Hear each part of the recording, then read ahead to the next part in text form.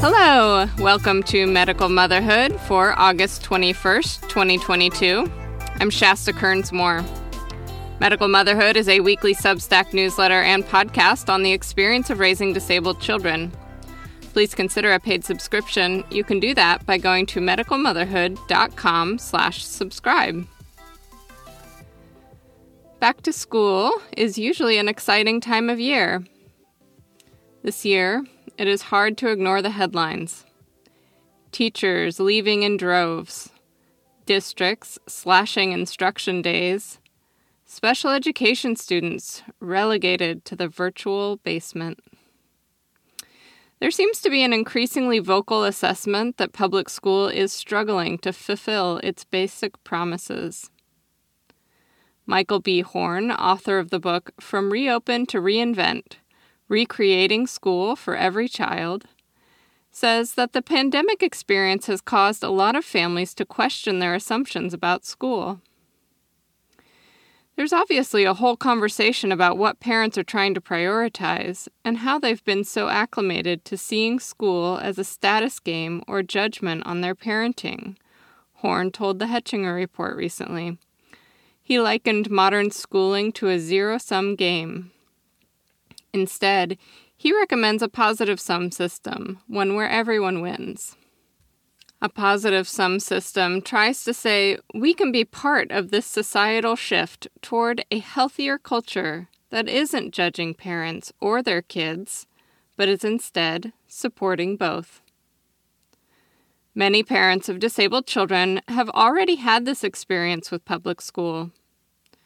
Due to their child's differences, they long ago realized the folly of the school status rat race. Their children's accomplishments matter because they do, not because they are measured against a statistical norm. These days, more and more American children are qualifying for special education services, which means more and more parents are probably learning this lesson. In 2019, the most recent year data were available, 6.47 million American students ages 6 to 21 qualified for special education. That is 9.7% of the total population of children, an increase from the previous year of 0.2 percentage points. The younger the student, the more likely they are to qualify for the individualized help. A little more than 1 in 8 American children in elementary school, or 12.7%, are now being served by our nation's special education law, the Individuals with Disabilities Education Act. It remains my fervent hope that the pandemic will serve as a chance to reinvent public school. I wrote last spring in an article published in Willamette Week in Portland, Oregon, about when I finally gave up on the traditional brick-and-mortar system in favor of an online public charter, and it's been a great option for my kids. I'm not saying this type of schooling would work perfectly for everyone, but thinking outside the box can be very helpful to some learners. This seems to also be the sort of flexible thinking that experts like Horn are advising.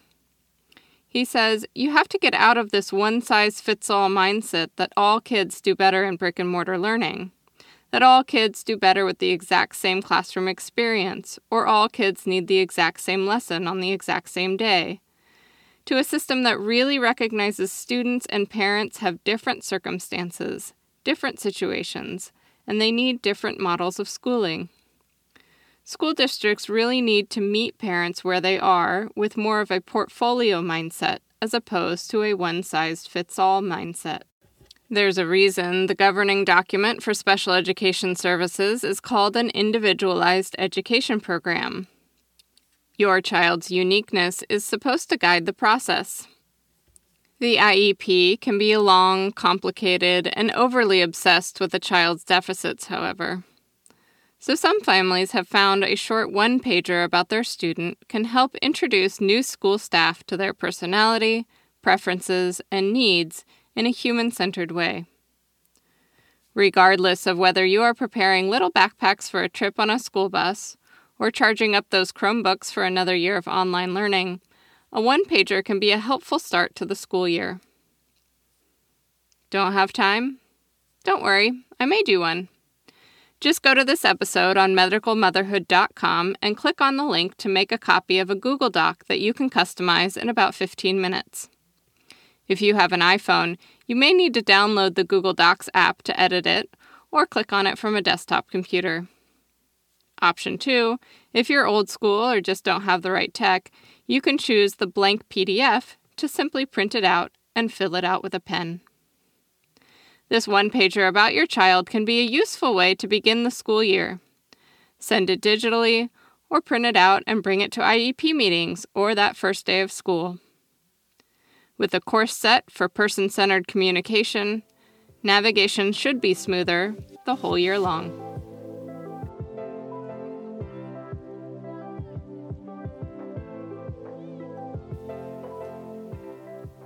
Time now for Medical Motherhood's News Roundup, snippets of news and opinion from outlets around the world. From the Associated Press via Oregon Live, wrongful death damages okay, court says, when woman gave birth to a disabled girl after clinic messed up contraceptive shot.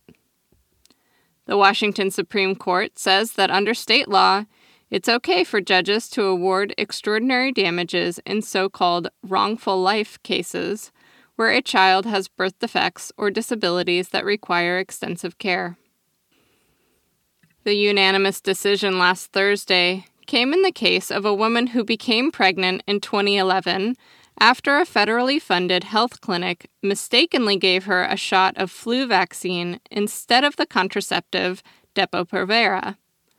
Her child was born with a condition that causes cognitive delays, slowed speech and language skills, epilepsy, and vision problems. Following a trial in 2020, U.S. District Judge Robert Lasnik awarded the child, Sandra, and her parents, Yesenia Pacheco and Luis Lemus, $10 million. $7.5 million for her medical, educational, and other expenses, and $2.5 million in damages for her parents. The federal government was ordered to pay the damages because the Neighbor Care Clinic is federally funded and serves low-income patients. From the Autistic Self-Advocacy Network, all kids deserve inclusive classrooms. In an interview with MSNBC, a representative for the group Moms for Liberty appeared to imply that LGBTQ+ children should be educated in separate classrooms from other children. The representative stated that, quote, children with autism, Down syndrome, they have to be put in separate classrooms, and that similarly, quote, for children that identify differently, there should also be a specialized something. These disturbing comments are an attack on LGBTQ+ students, and they also inaccurately portray segregated classrooms as necessary for disabled students. All children deserve access to education alongside their peers in safe and inclusive classrooms. ASAN stands against Moms for Liberty's offensive comment and the hatred and exclusion that gave rise to it. This remark demonstrates something many disabled advocates have long known, that groups opposed to LGBTQ+ students being safe and welcome in K-12 education also support the exclusion of disabled students. Some disabled students are LGBTQ+, and even those who are straight and cisgender are harmed by the kind of rigid intolerance espoused by groups like Moms for Liberty. Such organizations are fundamentally hostile to inclusion, belonging, and thriving of disabled people, including children in schools.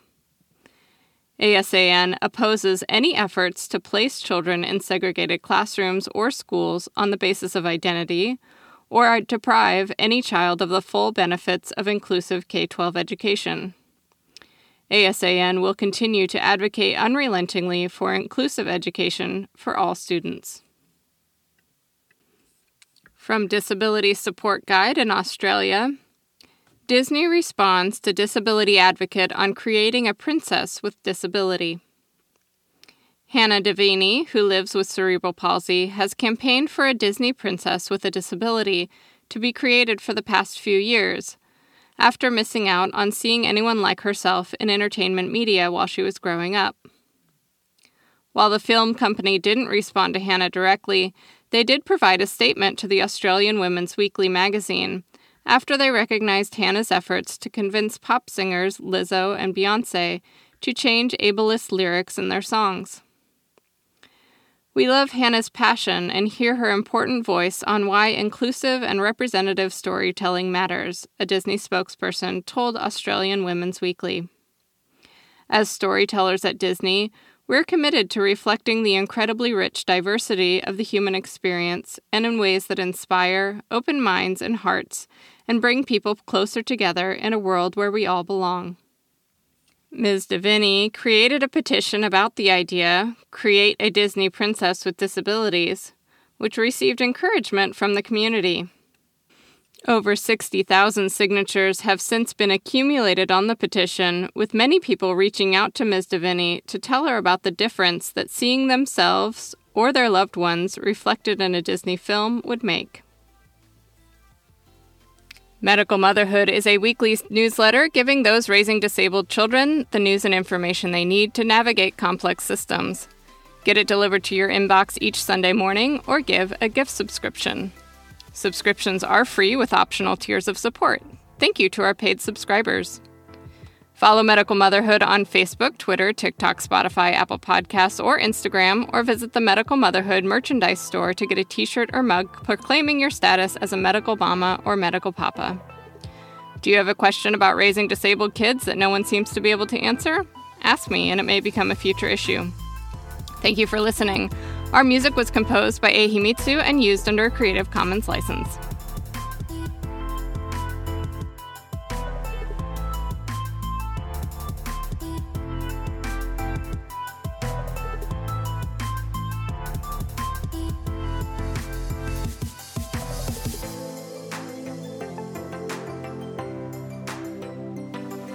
Mama Radio. Oh, Mama all day.